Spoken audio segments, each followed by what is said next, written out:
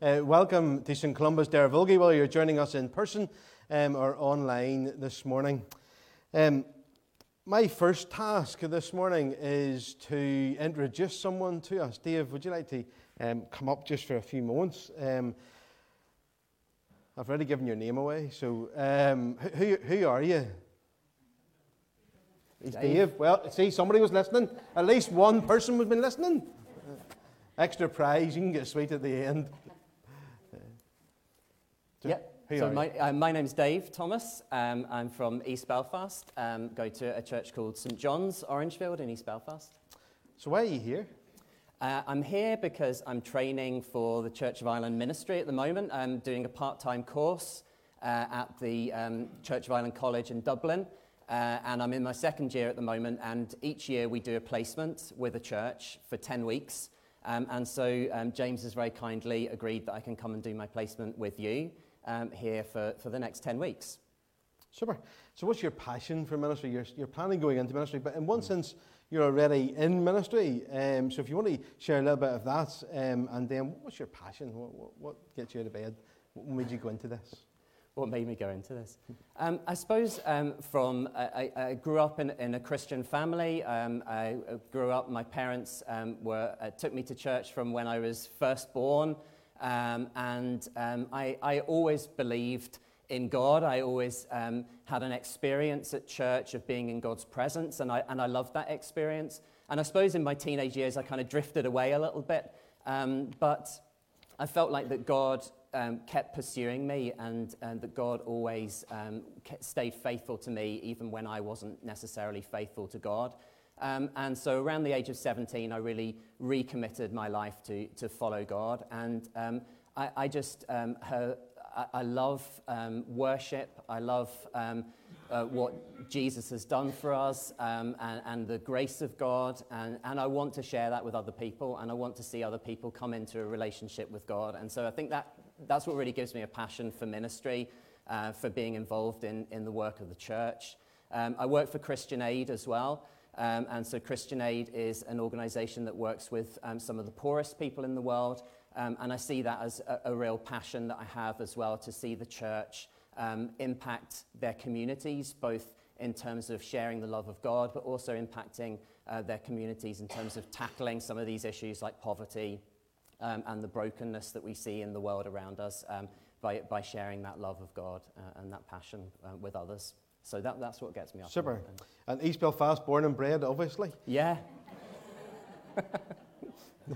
or maybe not.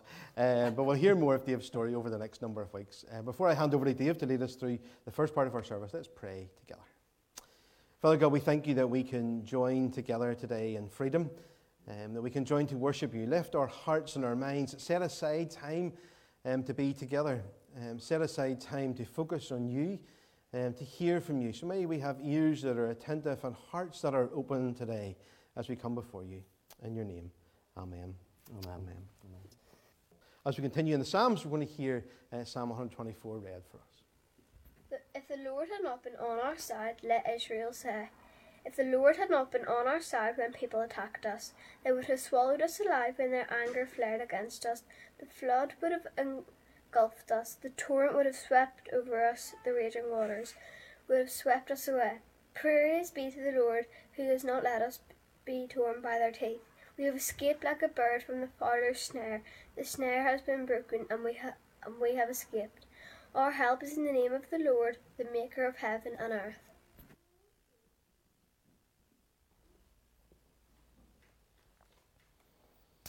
So thank you to Jessica for leading us in that reading today. We continue this journey through the Psalms of Ascent. Remember, we've been saying that these are the journey of the people of Israel as they go on a pilgrimage every single year to the temple, paying homage to their faith and to their belief. A journey that Jesus would have taken on a regular basis every year with his family and with his friends. On this journey was the place that they passed faith on to the generation that was growing up beside them as they sang these songs. These are songs that abide in them. And we ask that question, what abides in us? That this creator God of Genesis 1, who spoke light into being, is the same God who desires to guard our steps on our journey today. Throughout these Psalms, there's a concept of lifting up our eyes. And so we pose the question, what captures our gaze? Is it something that is spontaneous, or is it intentional? What is it that makes us stop and hold our breath, or to take our breath? What gives us those moments of wonder in our lives? The psalmist encourages us to lift up our eyes to the hills, to allow our gaze to be captured, not by what sits on the hills, the false gods, but by the Creator of heaven and of earth. We've seen that His presence becomes our desire. And then whenever we gather together, in person or online, whenever we gather together to worship, to collectively set aside a space and a time where we have intentionally focusing on God together as a gathered people, that something changes. It whets our appetite. It's not the end product. It's what whets our appetite. It gives us a desire for more. And last week was Harvest, and Mrs. Johnson was describing to us and encouraging us in lots of different ways that the Lord is with us as we go through these things. As she encouraged us from Psalm 77. But the other thing that we've seen over the last number of weeks is that even though the Psalms of Ascent in Psalm 120 starts quite melancholy or downcast, actually things begin to look up as the Psalms progress. They look up because the psalmist is lifting his gaze from the temporal, from the here and the now, to the Lord. And so we do that in this moment. And we take a moment just to pray before we look at Psalm 124. Father God, as we open this particular psalm today, as we study it, as we think about it, as we walk through it, we pray that your Spirit would lead us. We pray that your Spirit would speak, whisper softly, shout loudly. May it be your word and not my words that penetrates our hearts today. In your name, amen. Just Psalm 124. Often we look to God in times of trouble. That's a very natural thing to do. But sometimes we beat ourselves up and we feel guilty about that, actually. We feel guilty because we suddenly, that lie from the devil is whispered in our ears, and it's, well, you only actually talk to God whenever you think you need him. Not all of the time. What kind of relationship is that? And so we begin to feel guilty about the relationship that we have with God. But yet whenever trouble strikes, whenever there's a hardship in our lives, whenever there's a moment that we're finding difficult, the most natural thing in the world as a believer is actually to speak to the Lord, is to pray. But this psalm draws, in a sense, us out of that mindset because it helps us to recall God's past faithfulness into our present situation. So today, this psalm shows us that God's past faithfulness is what we can remember. Those moments where we've known him close to us, those moments where we've known his hand upon us, we can call those moments into our present situation, and we can stand in them as a promise and a truth of faithfulness that the Lord is present and the Lord can and will be with us. And so we don't just wait to pray whenever we think we need to pray.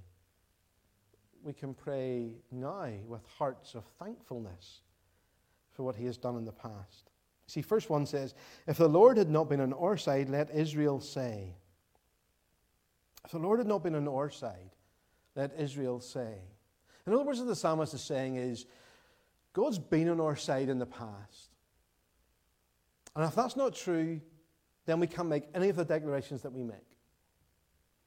And so what Israel has to say has no meaning if there is no truth in the statement that the Lord is on their side.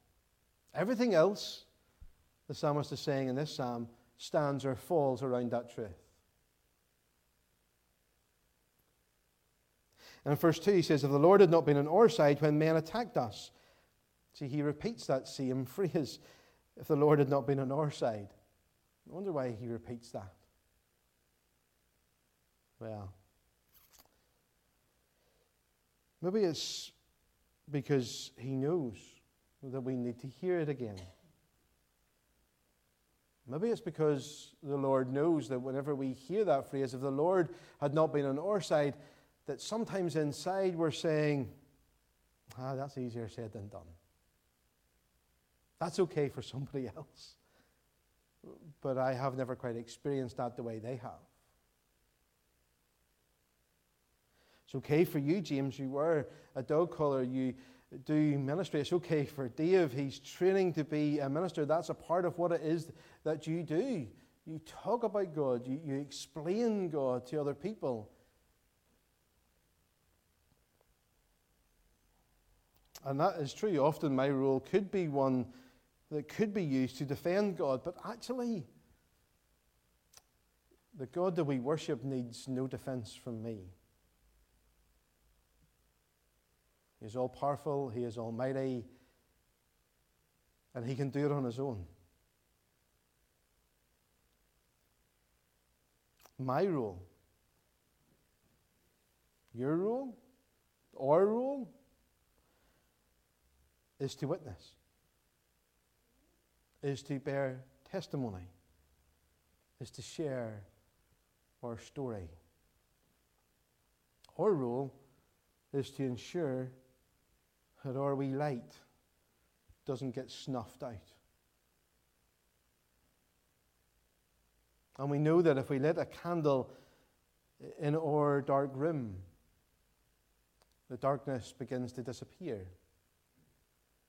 And we know that if one candle is lit in a dark room, there's a small amount of light. But if we all held a candle and lit it, we know that the light grows. That's why in Northern Ireland we have lights in our house, and then we have the big light. Don't we? You're not really from Northern Ireland if you don't have a big light in your living room. Sure you're not. Whenever you need to see something properly, turn the big light on. And the big light's always got stronger bulbs in it than all the other wee lights that are in the same room. Isn't that right? Because the big light's used to show everything that's in the room so that you can see what it is that you're doing. My role, your role, our role is to bring all our little lights together so it's one big light.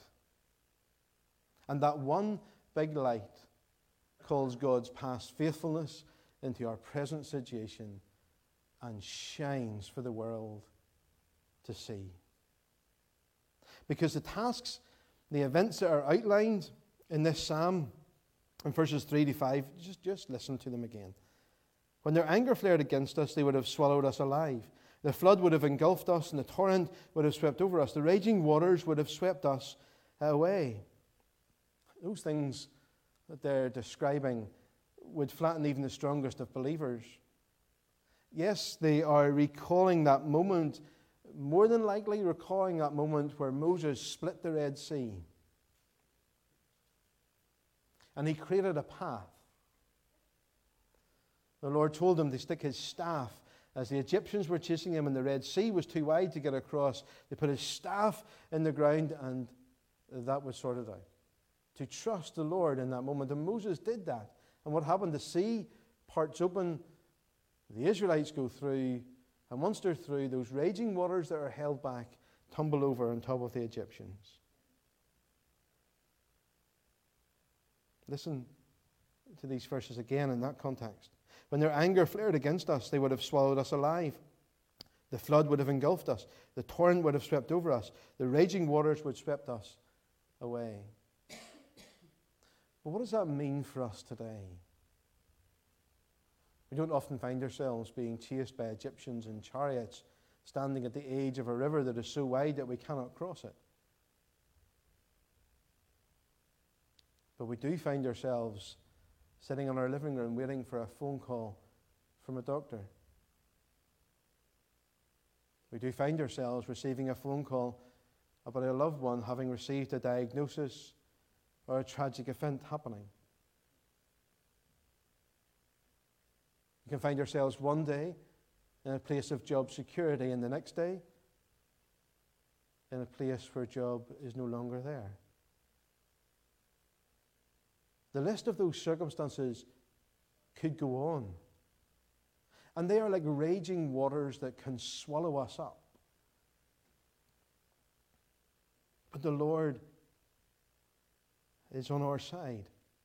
That does not mean that suddenly we're all okay. That does not suddenly mean that everything else is going to suddenly disappear. That does not suddenly mean that I am right and the rest of the world is wrong. Because that's often how that phrase is used, isn't it? God's on my side, so I must be right. What the psalmist is calling here is that past faithfulness of a God who has walked with them and upheld them into his present situation, and saying that God has been for me in the past. God has been with me. I know his faithfulness. And so I stand on that as these waters are about to engulf me.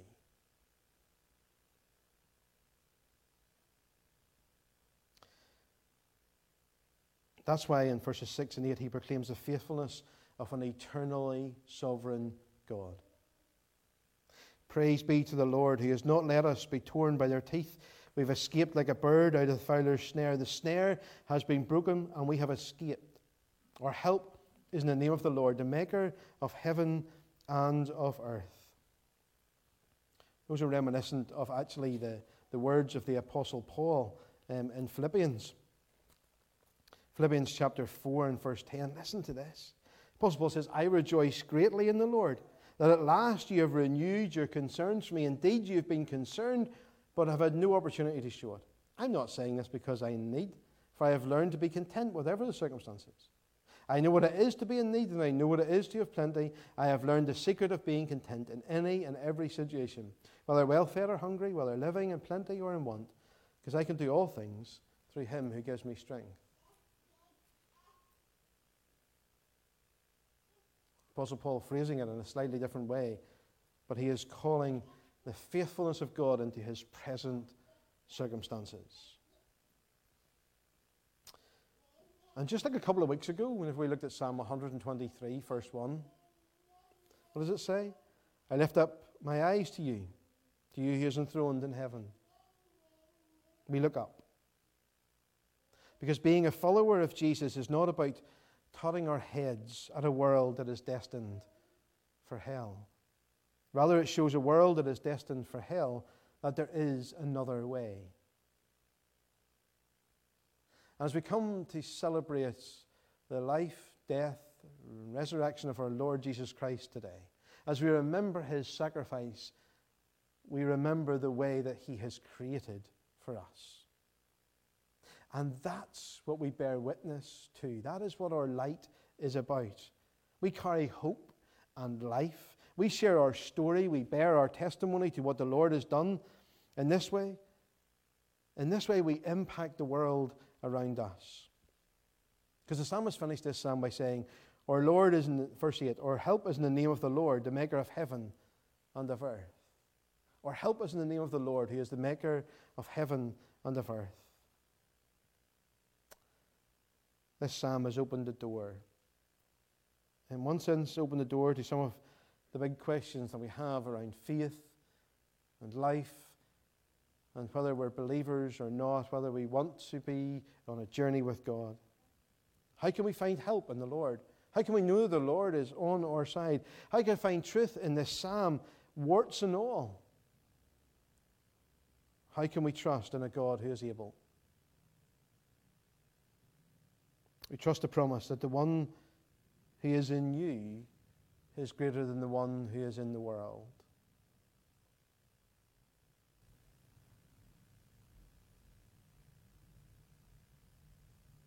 And so your light, no matter how fragile you feel your light is at the moment, is a light worth fighting for.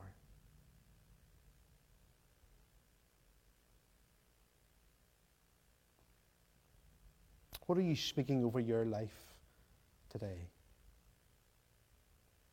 Because words are important. We know that little phrase, sticks and stones will break my bones, but names can never harm me.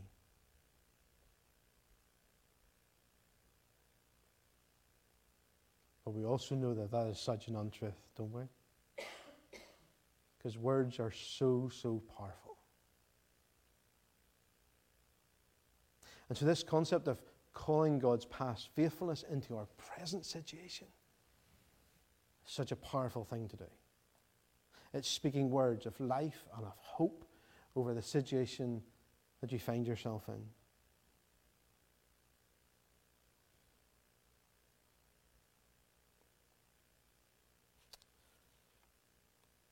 So what past situation, what past moment of faithfulness of the Lord.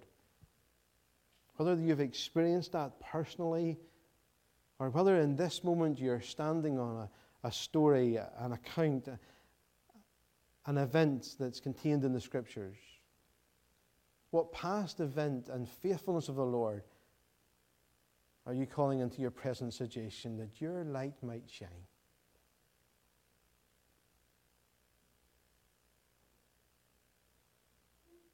Your role, my role, our role is to witness, to bear testimony, and to share our story with the world around us. Amen.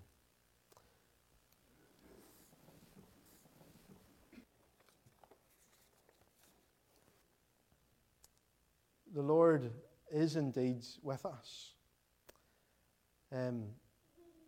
He is present with us. We seek Him. We have been seeking Him over the last number of moments as we gathered together intentionally. But we go out continuing to seek Him, that He will be the bread for our lives this week, the sustenance that we need, standing on the truth and on the promise that we find in Ephesians chapter 3. Now to Him who is able to do immeasurably more than we ask or imagine according to His power at work within us, to Him be glory in the church and in Christ Jesus throughout all generations, forever and ever. And may the blessing of God Almighty, Father, Son, and Holy Spirit rest upon each one of us this day and forevermore.